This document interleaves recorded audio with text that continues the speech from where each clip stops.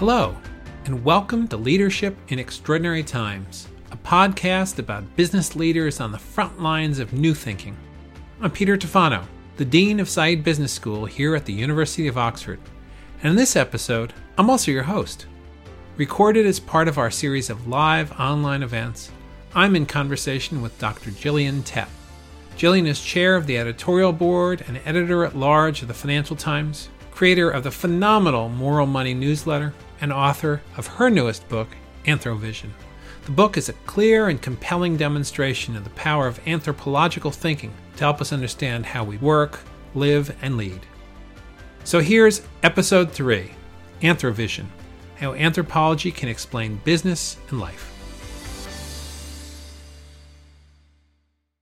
So Gillian, thank you for joining us in your otherwise incredibly busy schedule. I'm a dyed-in-the-wool economist. And sometimes you see these in book blurbs, but I literally couldn't put this book down. I started in the evening and the next morning I finished it. Dr. Tett, and in this year where, people using their doctor's titles has been contentious, who I've never heard use that doctor title before, has her doctorate from Cambridge.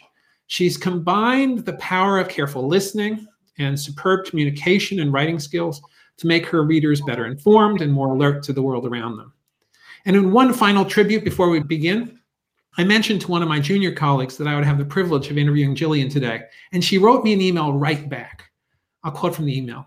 I met Gillian in 2008 in Montreal, where she was the keynote speaker for the Economic Anthropology subfield meeting of the American Anthropological Association's annual meeting. That's a mouthful.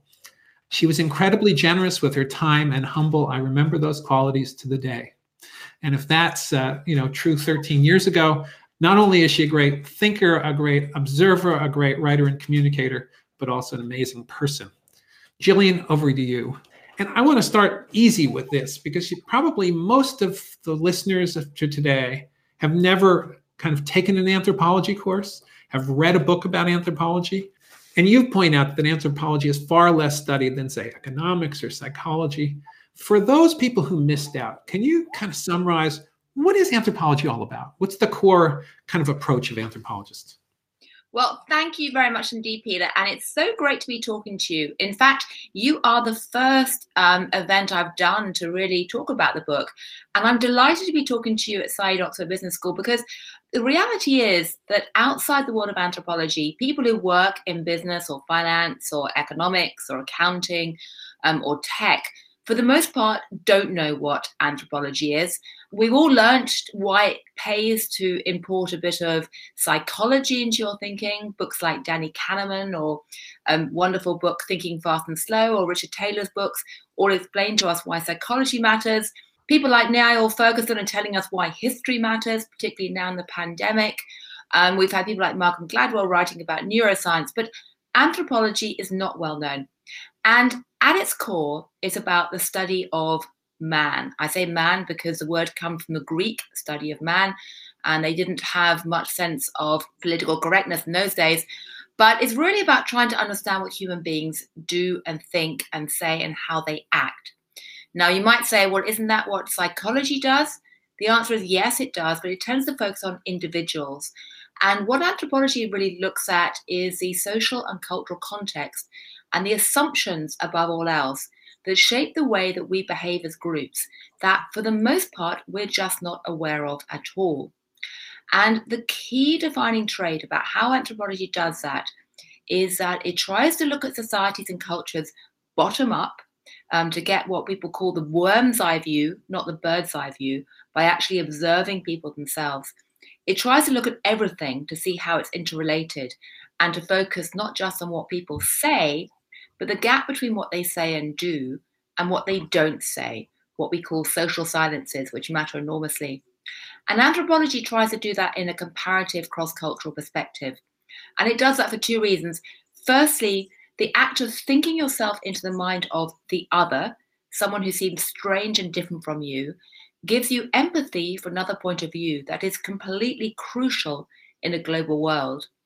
But also, there's a second win-win, because if you put yourself into the mind of someone who seems strange and really try and walk in their shoes and embrace a different mindset, at least for a while, that also gives you an ability to look back at yourself with more perspective and see those social silences or all those parts of the world you ignore, those blind spots. So that, in essence, is what anthropologists try to do. And the same principle applies whether you are in Papua New Guinea, whether you're out in the Cook Islands, or whether you're in the corporate boardroom. It really pays to have that insider-outsider perspective and look at social silences. And let's pick up right there. It's clear as a practicing anthropologist and journalist, you not only listen to what people say and do, but also what they don't. So it's really the social science of social silence. It's hard enough to observe what's in front of you. How do you observe what's not said or what's not in view? Can you give us an example of how the dog that didn't bark is what you're focusing on?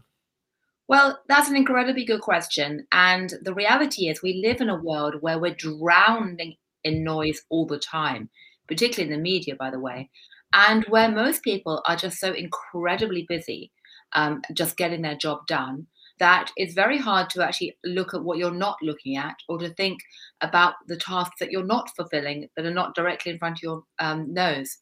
But to give you one practical example where it really impacted my reporting and subsequently impacted the wider global and financial system.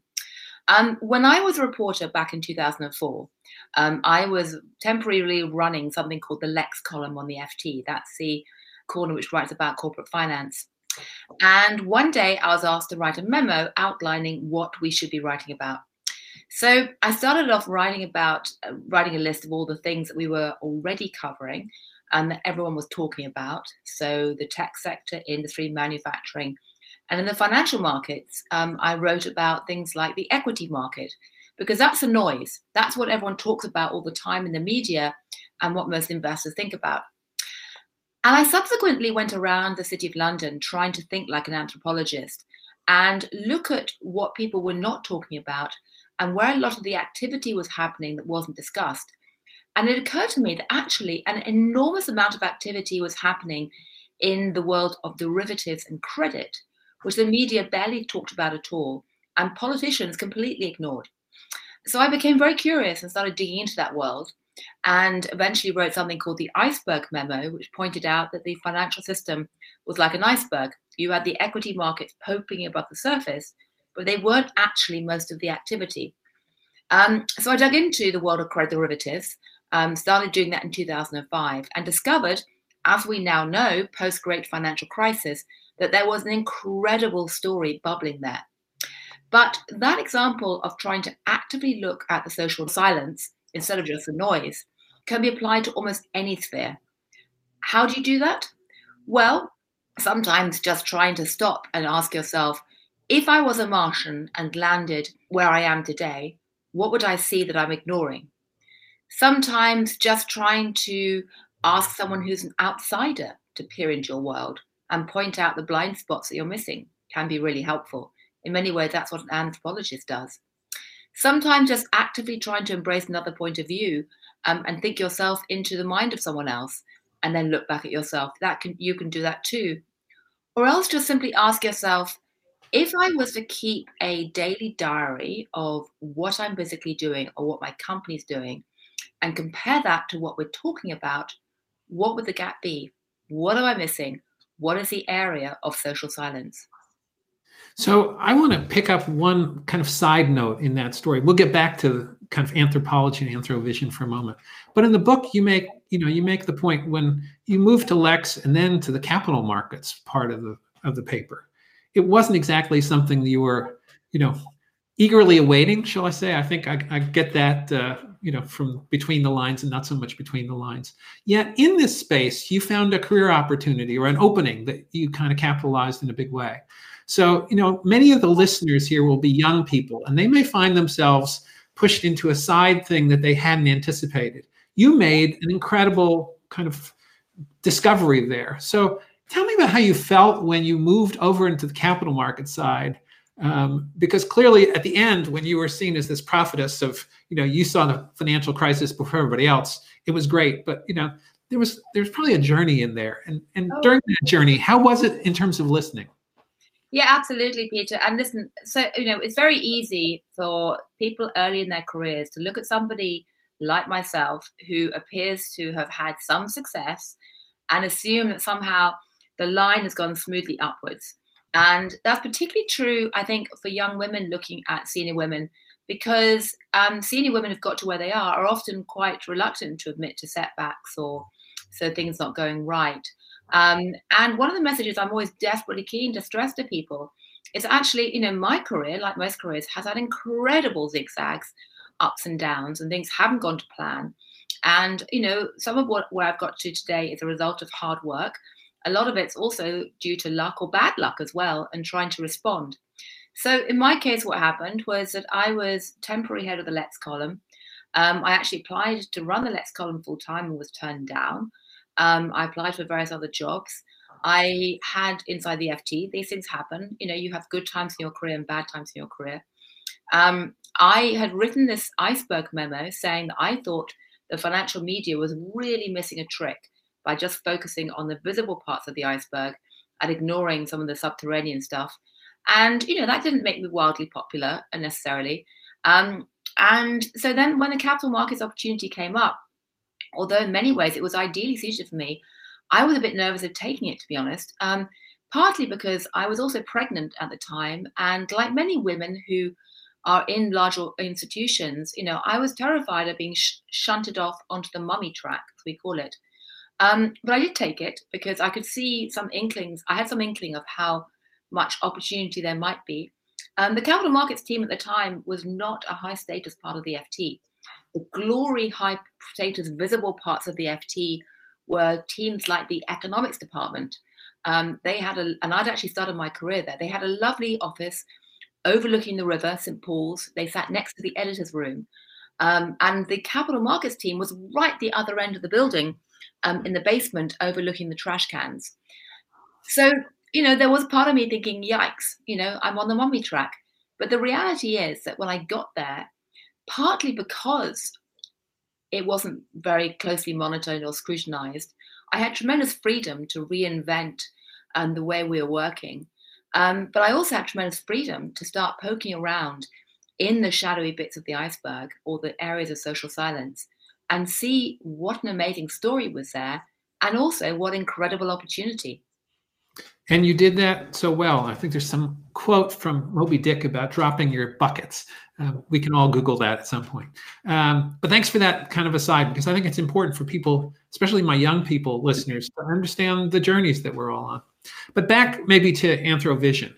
I'm an economist and other social scientist, and we use the term science in quotes, start from hypotheses or guesses, which then we say that we test against data. But that doesn't seem to be the approach of anthropologists. But clearly you select sites and individuals with some theory in mind, like your doctoral work on wedding rituals. What's the difference between an anthropologist hunch that gets them started on listening and an economist hypothesis? Well, I think the main difference is go back to that old cliche contact with the enemy, if you like, or not the enemy in this case, but people you're studying and hopefully are very friendly and empathetic with. Many of the intellectual tools we use start with a clear-cut theory and start by essentially creating a bounded way to test that theory or an experiment and really focus on the inputs and exclude a lot of the variables. Now, obviously, like any stereotype, that stereotype has plenty of exceptions. But, there's this idea, certainly in the natural sciences, which has bled into many of the, some parts of social sciences, that you have a theory, you have a hypothesis, you create a model, you test it out, and then hopefully it can be repeatable. Anthropology really starts in a different way by trying to, or modern anthropology does, by trying to absorb what you see with as few preconceptions as possible, and to try and at least initially really look at the world in a holistic way without prejudging what's important. Now, in reality, of course, that's very difficult because, anyone who's written an academic proposal knows you have to indicate what you're going to go and study. And so anthropologists often go out with some rough idea in their head about what they're interested in. But one of the goals of anthropology is to constantly challenge and test your preconceptions and to change course if necessary. And in my case, when I did my research, I went off into Soviet Central Asia, a place called Tajikistan, and basically spent the first few months working with one theory, which was dominant in the world of Central Asian studies in the 1990s, partly because this was a question that worried the CIA. Sorry, in the 1980s, not 1990s. I forget how old I am. But basically, the question in the 1980s, which dominated all the Western policymakers, was, will there be a revolution in places like Tajikistan that could topple the Soviet regime like there was in Afghanistan? And you have to remember, Tajikistan, where I did my work, is next to Afghanistan. And in Afghanistan, there'd been the Mujahideen who'd been fighting the Soviet communists. And so groups like the CIA used to call Soviet Central Asia the soft underbelly, because they assumed that Islam and communism was fundamentally opposed to each other. And that was the area most likely to create a rebellion against Moscow. So that was my framework. I got into the field. I got into a Tajik village where I lived for a year, and started looking at events through that lens, and then realized after about 4 or 5 months that actually I was wrong. That in fact, Islam and communism were not diametrically opposed on the ground in the village in terms of how villagers were living, or even how they saw the world. You know, Westerners might see the world that way. The Tajik villagers I lived amongst did not. So I had to go back and really rethink a lot of my theories and ideas. And in fact, my thesis ended up being on precisely the opposite, which was why some kind of accommodation had occurred on the ground between Islam and communism, and why at the time it seemed to me that in fact Central Asia was not going to be the soft underbelly or the place most likely to revolt.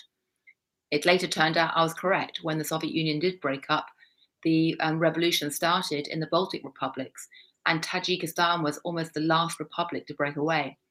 But that's just an example of the kind of open-minded curiosity and willingness to rethink that shapes a lot of the anthropology discipline, and which frankly I think a lot of business leaders and financiers could benefit too.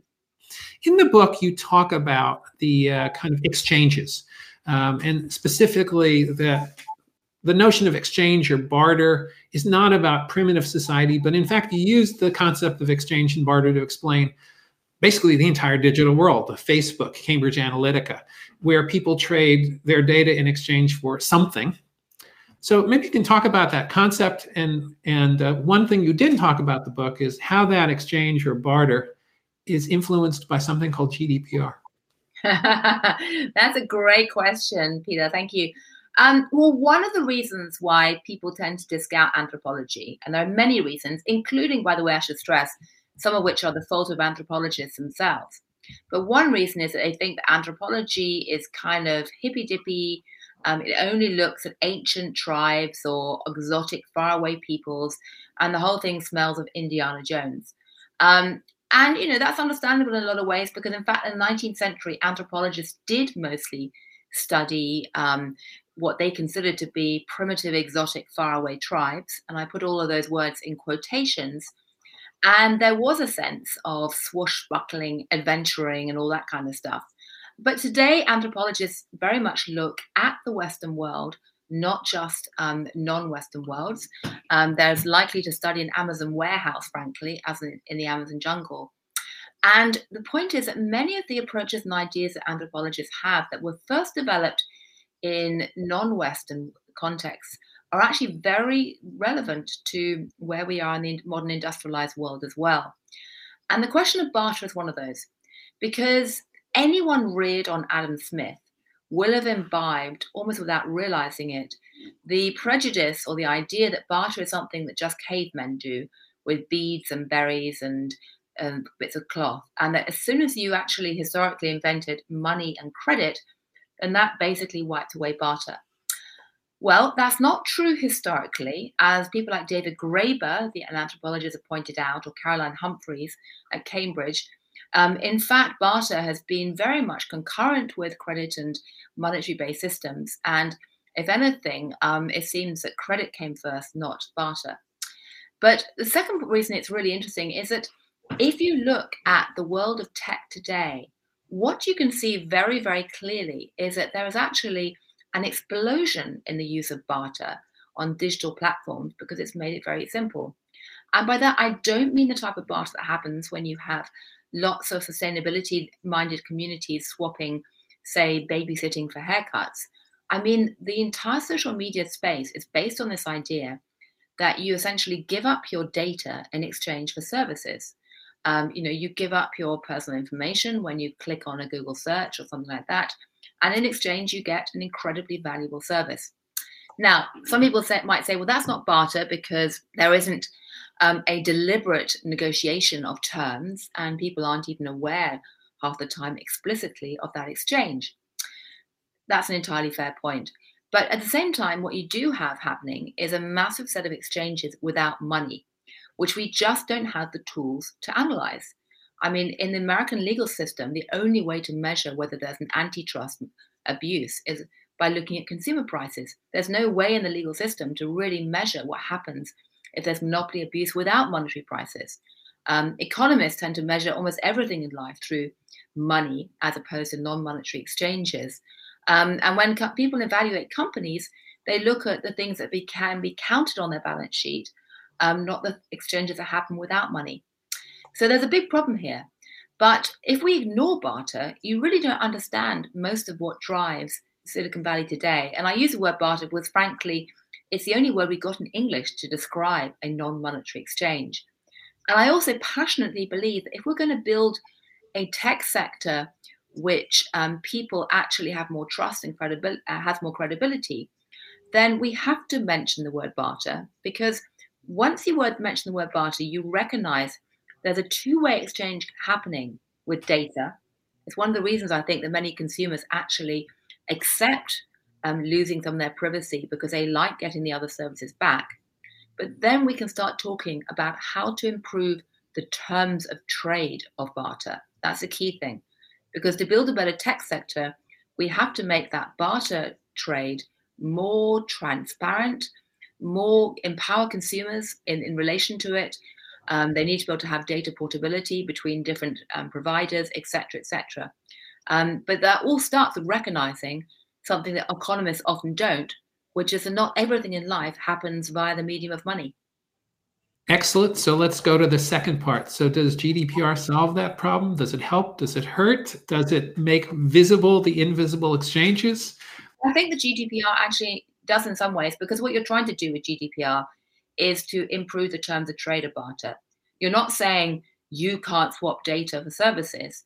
And by the way, I don't think most people want to actually re-intermediate these exchanges with money, in my view, because barter is pretty efficient a lot of the time in the tech world today. But GDPR does say we're going to try and improve the terms of trade for consumers by giving them more protection in terms of how their data is used, more awareness if they want, although in fact most consumers don't take it. I think there is a big missing piece of GDPR, which is that, to my mind, one of the crucial things that have to happen next in tech is that consumers need portability of their data. In much the same way that they have portability of bank accounts, and the onus in financial services is on banks to make it easy to swap service provider, not the consumer. If you had that in the tech world, whereby I could switch social media accounts or platforms and stuff really easily, if you had that in the tech world, there might start to be more genuine competition between big tech companies. A question from Simon in London. How do you explain the rise of social media influencers? Are they here to stay? That's a great question. And I think what you're seeing there is something which, in fact, one of the Oxford Said's own professors talked about, which is a shift in the patterns of trust. As Rachel Botsman says in her book, which is brilliant, essentially, there's two types of trust that glue societies and communities together. And this, again, is a core thought of anthropology. You either get vertical patterns of trust, where people essentially trust in a leader or an institution or a hierarchy to glue them together, or you have horizontal forms of trust, where people kind of trust each other, their peer group, and essentially collaborate and operate as a group in that way. Now, historically, small face-to-face communities have tended to have more horizontal trust, and that's still very prevalent in many, many settings where you know your office workers, you know your peer group, you know your neighbors, and you kind of all hang together and trust each other. But obviously, as groups get bigger, you start trusting more in vertical systems, because you can't have everyone knowing everyone else. And that's why you get these sort of companies, institutions, where essentially you're trusting a CEO. Now, what is fascinating about the digital world in the 21st century is that although peer-to-peer horizontal trust used to be small groups, The launch of digital platforms means you've created mechanisms to have peer group horizontal trust on a massive scale. Rachel calls this distributed trust. And that's kind of what drives platforms like Uber. It drives things like Airbnb. In some ways, it even drives something like Bitcoin, where you have ways of essentially verifying each other online, and you essentially build trust that way. Now, social media influencers, in some ways, are tapping into that, because what you're having there is the ability of people to start influencing to a massive degree people through these horizontal networks and channels. And that's quite different from the traditional patterns, which used to be much more vertical based. I mean, to give you an example, you know, in the past, if you're going to go to a restaurant, you might look at Zagat's for an advice from an expert, someone who you trusted upwards. Now you're more likely to look horizontally at, say, you know, online rating systems, or even social media influencers who can actually get into the system. Now, that's open to a lot of abuse and manipulation, and sometimes what seems like peer-to-peer influence is actually behind the scenes shaped by powerful corporations in a more vertical model. But it's a fascinating pattern, and it shows that one of the most important things that I think many people have missed in the world of consumer goods research and marketing in recent years is that because we have the illusion in the Western world that we're all individualists with agency to shape and choose our own identities, we think that we in our own heads are making all our consumer decisions. And so psychology, individual psychology, has been a very dominant force in the world of consumer goods marketing. But anthropology says, actually, no, it's not just about the individual. We're shaped by groups too, in this horizontal way, and it matters. So, long-winded answer, but again, I think that reinforces my point about anthropology being valuable. So I want to take a question from Joanna in Frankfurt. Can you expand on the specific way how a worm's eye view differ from the bird's eye view, and in somewhat tongue-in-cheek, that birds tend to eat worms? Yeah, I hadn't thought about that. That's a good point. I better be careful about that metaphor then going forward. Yeah, I mean, I'll give you a tangible example. If an economist is studying, say, educational systems, they might gather all the macro level statistics about schools across the UK. They might do all kinds of models or something, looking at, you know, cost benefit analysis in schools. They might very much look top down across a macro picture, and they would probably define their field of study as being schools or education. If an anthropologist was looking at education, they'd probably go and sit inside a schoolroom for a month and just observe everything. And they'd probably start with just one or two schools who can have an in-depth face-to-face study, and they'd try and see how pupils in the school and teachers were experiencing everyday life, bottom up, if you like. Now, the flaw of the anthropology model is that it can be subjective, it can be very localized. You often end up extrapolating from small to big in ways that can be dangerous. And it can also, you know, be undirected and irritatingly vague to many people who are economists, because you don't end up with, you know, a neat PowerPoint or anything like that, or a nice algorithm or computer model. The upside is that you can often get a very different perspective from the bird's eye view, and a much richer, deeper perspective. And they don't have to be either or, they actually complement each other. I sometimes joke that anthropology can act a bit like salt in food, in that when you add it in, it makes other ingredients taste better and binds them together. And so anthropology plus economics is a very powerful combination, or anthropology plus finance, or anthropology plus, you know, an MBA, I'd say. Well, in fact, I run a research project at Oxford, and we have economists and anthropologists working side by side, and I can attest to what you're saying.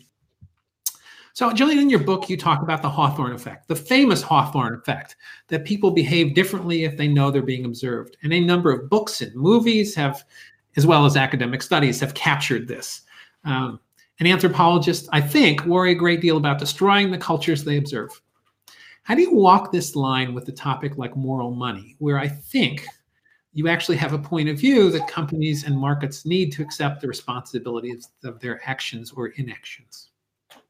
Well, there's several different questions there. Firstly, anthropologists do worry enormously about changing the material they study, both on a micro level of in terms of like if I'm observing a group or living amongst them, can I really pretend to be observing anything remotely neutral way?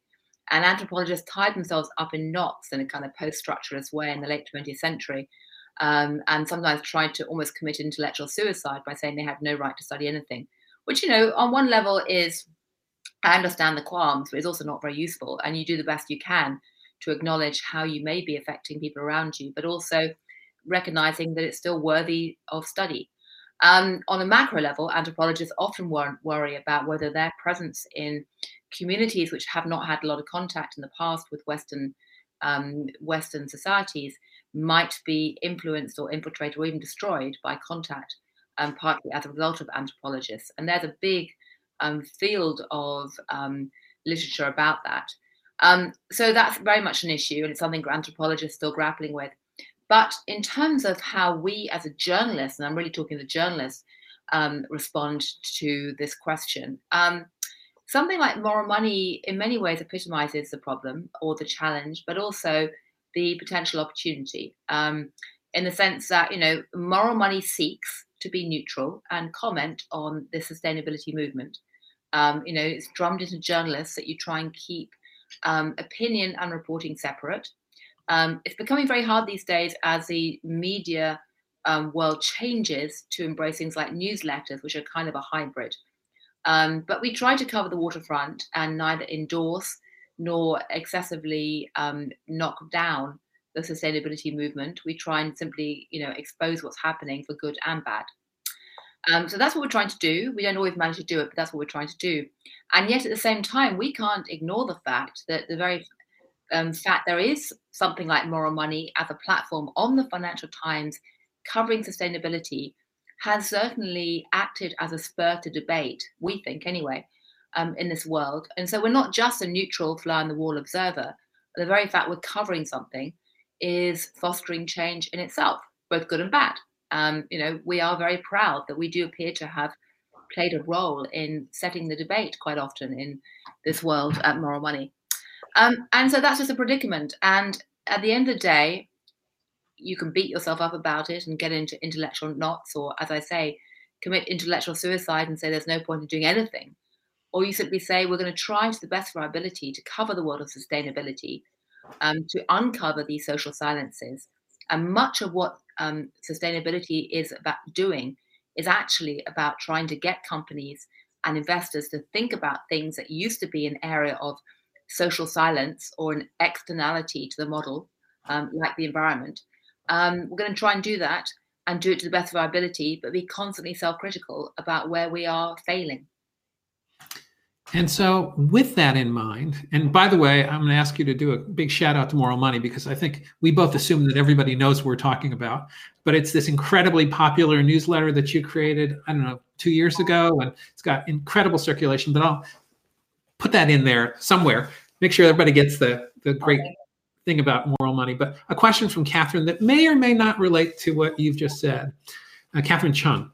How do we use an anthropologist's angle to help organizations and leadership to motivate changes and embrace resistance to changes?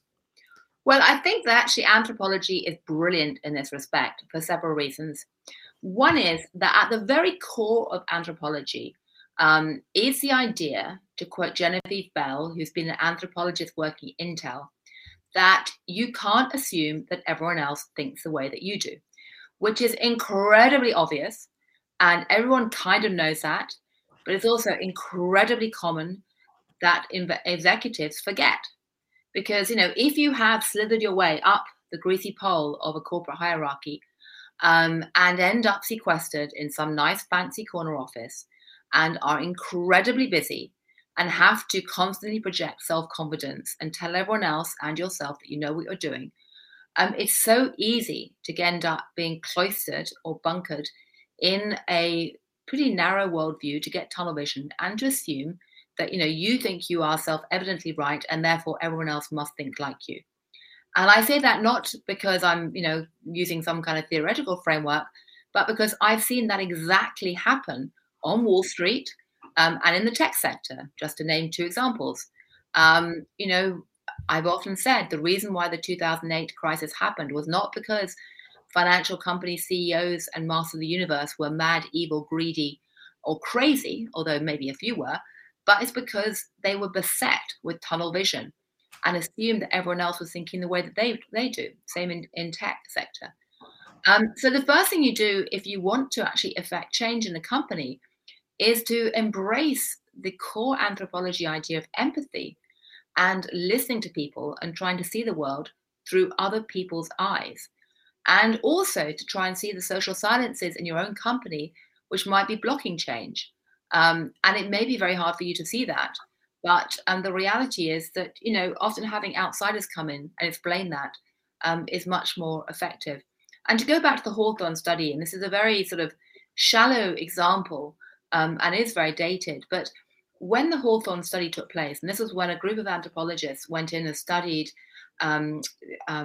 big telecoms company in the 1930s in Chicago, the senior managers there couldn't understand why some of their own employees were so uninterested, it seemed, in getting promoted and getting paid more money. And it just didn't make sense to them looking at the world through their eyes.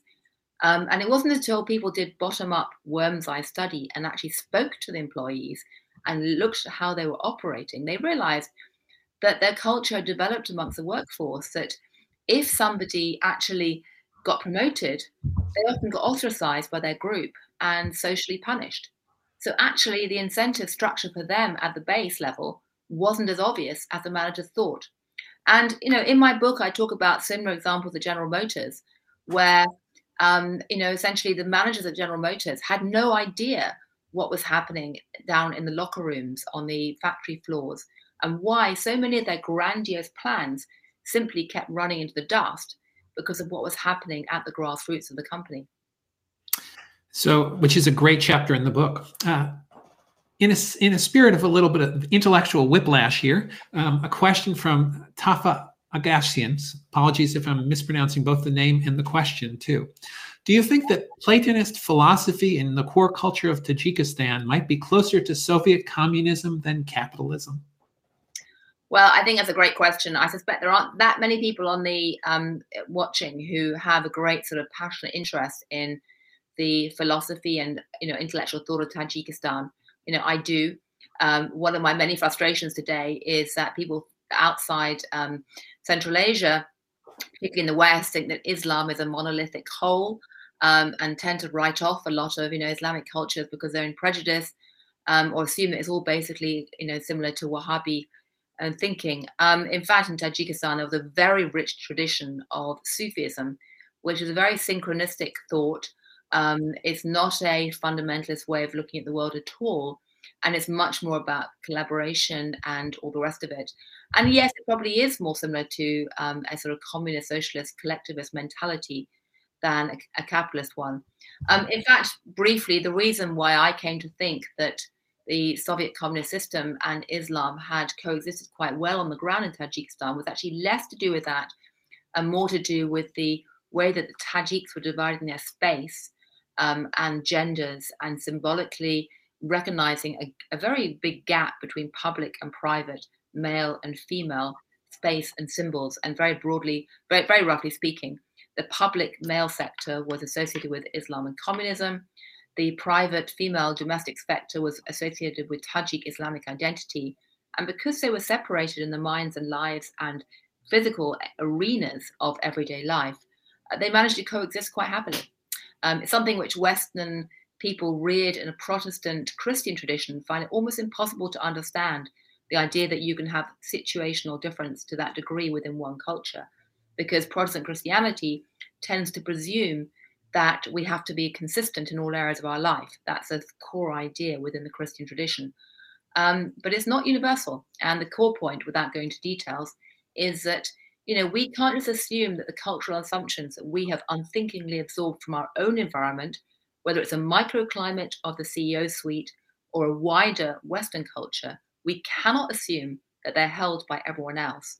And if we do, we end up making mistakes and missing opportunities too. Great. Well, thank you for that detailed answer to a very careful question. I want to focus a bit on the difference between anthropologists and journalists for a moment. So as an anthropologist, you have the luxury of an extended period of observation. You were saying in Tajikistan that, what you concluded at the beginning, or what you thought in the beginning, was different than what you concluded at the end of 6 months. And I suppose if you were, a journalist and you had a daily deadline and you had to write the article after 2 months or 1 month, it might have been different than the article you'd write after a year. So how does the difference between the time frames that an anthropologist have and the time frames that, say, a journalist have, where you're on deadline all the time, affect how you practice Anthro-Vision? Or does it make you do your journalism different, holding back because you're not quite sure if you've got the story right? Well, you make a great point there. And the reality is that in partly it's a question of scale and speed, in that anthropologists write and study slowly for a very small audience and have the ability to think about nuance and context and basically be very thoughtful. Unfortunately, journalists are often operating very fast and they have to produce content which needs to be quickly understood by a very large group of people. And invariably, that will lead to mistakes, errors, as much of omission as actual deliberate mistakes. And it leads them to basically often pander to stereotypes. I mean, to give one example linked to my last answer, when I went back to Tajikistan as a journalist in 1993 and 94 during the Civil War, I realized that most of the other journalists were saying the war had happened because Islamic fundamentalists were battling against the communist regime. And it was all about Islamic fundamentalism basically creating this war. And in fact, on the ground, the reality was much more subtle than that, in that it really was an interregional fight. It wasn't really about Islam versus communism at all. Now, on one level, I don't blame journalists for writing that, because that basically pandered to their own ideas, or rather fitted with their own ideas. And it was something their own readers could understand. But at the same time, it illustrates a need for a constant critical reappraisal in journalism. And above all else, a willingness to explore both social silences, what people aren't talking about, and to think about how the cultural assumptions and tribalism of the media is affecting their own view of the world. The tragedy today is that doing that requires time and space and money, and journalism and the media is under so much pressure that it often doesn't have any of that. And on top of that, journalists are fighting for attention in a world there's a lot of competition for attention, and it's very noisy. The last point I'd make, though, is that one trick I often try and tell people is to imagine dominoes, not in a sense of dominoes all toppling over in a chain reaction, which is how the metaphors you normally use. But if you think about how a domino game's played, in that you have two halves of a domino piece, and the game is trying to match up one half of your piece with another half of someone else's piece. But then you have the other half, which can be different. And so good journalism today, I think, finds a hook that the audience will recognize, even if it actually reinforces existing stereotypes. And they hook the audience into read on that basis, but then gives them the other half of the domino, an entirely different set of information that might expose social silences, that gets them to rethink. So you get people to think, to read, and then to rethink. That's a goal. But boy, is it easier said than done. It's a lifetime's work. And your editor has to give you a lot of space in order to get to the below the fold part of the story. And humility. I mean, I often say, when I was running the FD editorial operations in America for a number of years, and I used to say to people, never forget that on a good day, we get 40% of the truth. I think our competitors get 30%, but there's still 60% we don't know. So always be open to listening to people afterwards. Yep. So we've got about 15 minutes again for participants. Please send us your questions. We've got a bunch that I'll get to in a second, but I want to ask a parochial question for a moment. Using your superpowers of Anthro-Vision, and I think you should market this as a superpower, by the way, let's turn our attention to business schools, a world that I live in. What are your observations about them? Are we exemplars of WEIRD, which is an acronym I hadn't heard until I read your book, which is Western, Educated, Individualistic, Rich, and Democratic? What do you see with your Anthro-Vision eyeglasses on when you look at business education and business schools? You're actually in a much better position to answer this than me, for two reasons. Firstly, that you did that wonderful study recently of what happened to business schools in World War II, or the last time there was a really big shock. And I think you should go out and write a book about what's happening to business schools now, but in the pandemic. But also because I know that the Oxford Said Business School has tried to widen the lens and look at business in a much more broad-based way than in the past. And for that, I salute you. And you are looking at a lot of social sciences, like things, the environment and things like that. I think the institution of business schools is fascinating because essentially they've been operating a bit like seminaries in the medieval church, in the sense that they not only create networks of people who are inculcated in the same set of ideas, but they also, in many ways, actually foster this mental framework, which has in the past very much assumed that business and finance was an activity aside from the rest of life. It's why you have specialized business schools. Much of it was defined and mediated through money, which is why you have all these corporate accounting courses. That everything that really mattered could be captured on the balance sheet, which is, again, why there's been a lot of focus on corporate accounting. And that it was a game that people played at certain stages in their career. So they had to go while they were young and be inculcated and then move on. And, all of those on one level, like everything, is partly true, but not entirely true. And I think what's going to be interesting in the future is really to see, firstly, whether this Milton Friedman concept of business being all about shareholders and profit and loss, how that gets redefined, because, of course, we are now looking at an era of stakeholderism. How people actually try and recognize that business can be integrated with other areas of life, be that environment, urban planning, etc., etc. And also the degree to which people start seeing as business schools, or even the idea of studying business and enterprise, as something which happens at all stages of life, not just as a kind of initiation rite into the corporate world. And I know that Oxford Said is thinking about a lot of these ideas in a very creative way. And so I do salute you for that. But I think the debate about this has only just started. And one last point I'd leave you with is that if you think about what the pandemic has done to how we see business, the search for the vaccine has sparked a scramble to not only have public-private partnership in a way that, frankly, went totally out of fashion in recent years, but also it had company-to-company partnership and collaboration. And again, that was something which was not dominant as an idea in the era of, say, Milton Friedman, when it was all about, capitalism being red-blooded competition, or competition red in tooth and claw, whatever the phrase is. But I suspect going forward, we're going to see growing expectations of public-private partnership and company-wide collaboration, particularly, or cross-company collaboration, particularly when handling issues like climate change. And so that's another very interesting shift that I'll be interested to see how business schools do or do not echo that in their syllabuses. Absolutely. So thank you for that. And I want to use Harriet Short's question, Harriet from Bath. How would anthropologists go about investigating users' experiences of online video platforms when working from home during the pandemic?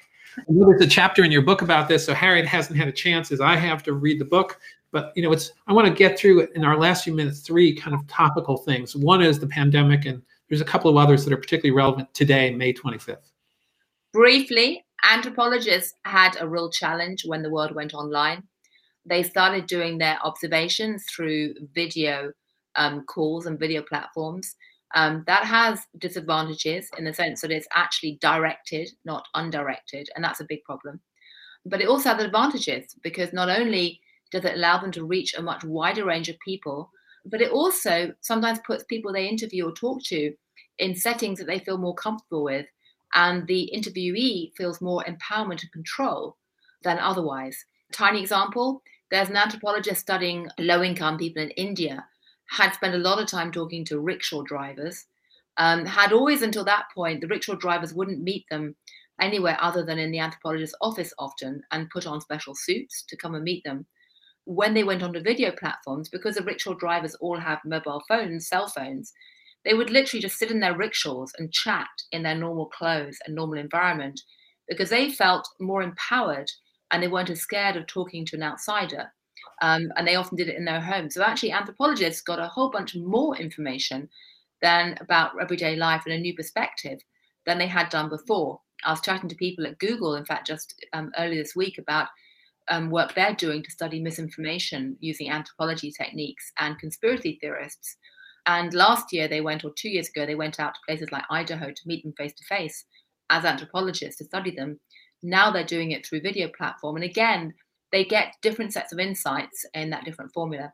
So you can do it, but it's not easy. And certainly the anthropology world, like everywhere else, is having to change right now as a result. So we have about 8 minutes left. I'm going to break the rule that my producers have told me. We're told to never mention the time of day or even the day of week or the date. But today is May 25th, and two things happened. One a year ago today, and the other thing happening today. A year ago, this is the killing of George Floyd. And obviously, that's way too big a topic for us to deal here.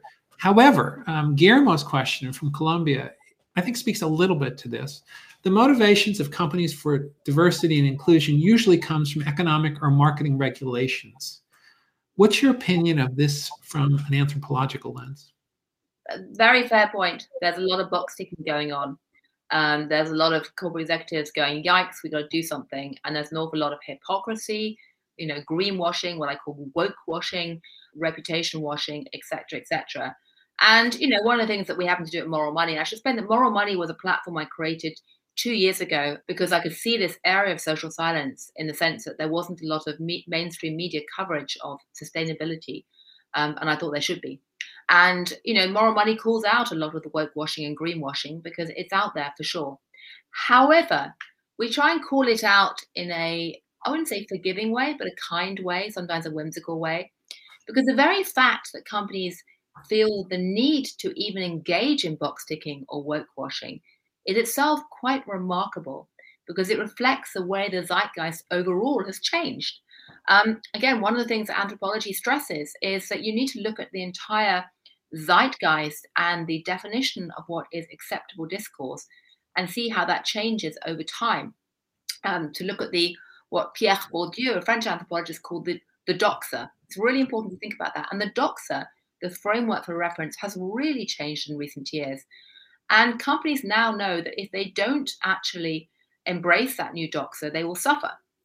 And it's funny how language and group patterns and rituals and behavior and thinking can all intersect and reinforce each other. Because the reality is that even if something like, talking about environmental or diversity issues starts off as a box-ticking enterprise exercise that is full of self-deception or hypocrisy, if that language changes over time, little by little, ideas of what acceptable practice shift to, and then practice changes as well, in a very subtle way. And so, yes, reputation washing is there. Yes, some of it is hypocritical. Yes, it should be called out. But don't necessarily discount it because actually that's having an impact as well. I guess this is the old fake it until you are it concept. So ritual matter. Anthropologists don't take rituals very seriously. Absolutely. Well, there's a ritual happening today on May 25th, which is a corporate vote at ExxonMobil. And, in your book, you profile Bernard Looney, and you also you profiled him in Moral Money recently. But this, maybe we're going from the book to what's going on right now. So this landmark activist move to unseat some of the directors of ExxonMobil is, part of the tale that Moral Money is telling. So we don't know what's going to happen, with this vote, and maybe it doesn't matter. I also note that it's down to 3 index fund providers. I think you have noted that in your story. Vanguard, BlackRock, and State Street will probably determine what happens. So both with your Financial Times hat on and your Anthro-Vision hat on, help readers or help listeners understand what they should be looking for when they see the news that comes out of ExxonMobil's shareholder vote later today, and more generally, what you're seeing in the oil and gas sector. Well, Peter, that's such a great question because I say if there was ever a tale that indicates why corporate CEOs need an anthropology perspective, it is indeed Exxon. Because, I've known some of the senior leaders there for a bit, and, for so many years, they knew that there were these hippie weirdo activists in their eyes who were campaigning over climate change issues. They just discounted them. And it never occurred to them to try and see the world through their eyes or to actually even take them that seriously. Now, that's true of most oil and gas companies. It's true of most CEOs. I mean, it goes back to the issue about being cloistered in your own corporate office or basically be too darn busy to break out of tunnel vision. Some have tried. I mean, I actually give a hat tip to Bernard Looney at BP, who a few years ago did try to go out and spend time listening to activists who were staging protests at the BP headquarters and just try to listen to them with an open mind to hear what they had to say and try and see the world through their eyes. He didn't agree with all of it. Certainly Bernard's made plenty of mistakes over time, and it was easy for him to do that because he came in fresh into the company. So I'm not holding him up as, a paragon of listening per se, but he certainly took a different stance from many other oil and gas companies, including the Exxon leadership. And the reality is that, the Exxon leadership now is suddenly waking up and realizing that two things. Firstly, that they're not in a great position to understand the climate activists or engage with them or win much credibility from them. And secondly, because they haven't been looking closely at what's been happening on the ground, they hadn't realized the degree to which the climate activists are essentially teaming up with other types of activists, which are more mainstream financiers and have more clout. And that's really what's going on. It pays to listen, and it pays to see the world through someone else's eyes, even if you seem to be extraordinarily powerful.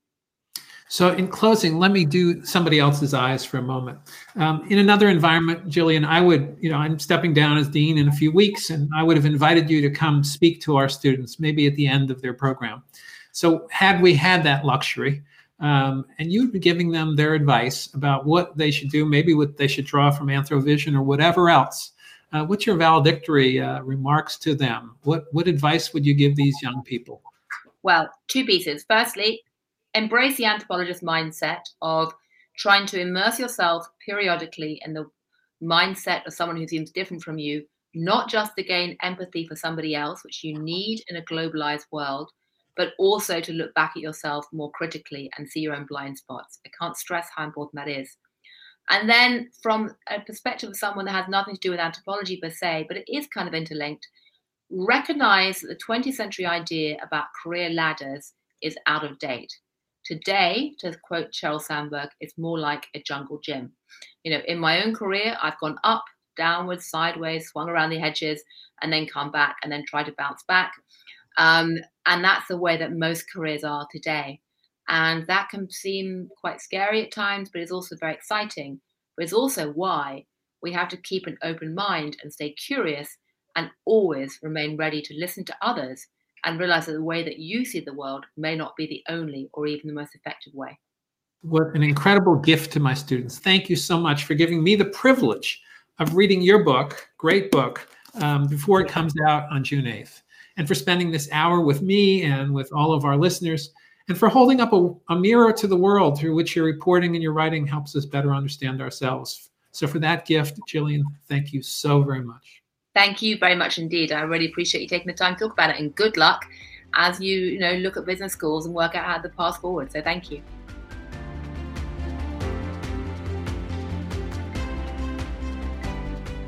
My thanks again to Dr. Gillian Tett. My name is Peter Tufano, and you've been listening to Leadership in Extraordinary Times, a podcast from Oxford University's Said Business School. If you've enjoyed this episode, please do give us a rating and review, and subscribe to future episodes wherever you get your podcasts. Make sure you join us for the next episode, which promises to be a high-octane discussion featuring the boss of the Mercedes Formula One team and the CEO of Petronas, the petrochemical firm that backs them. If you'd like more information about this episode and the Leadership in Extraordinary Times series, please visit oxfordanswers.org. Until next time, thanks for listening.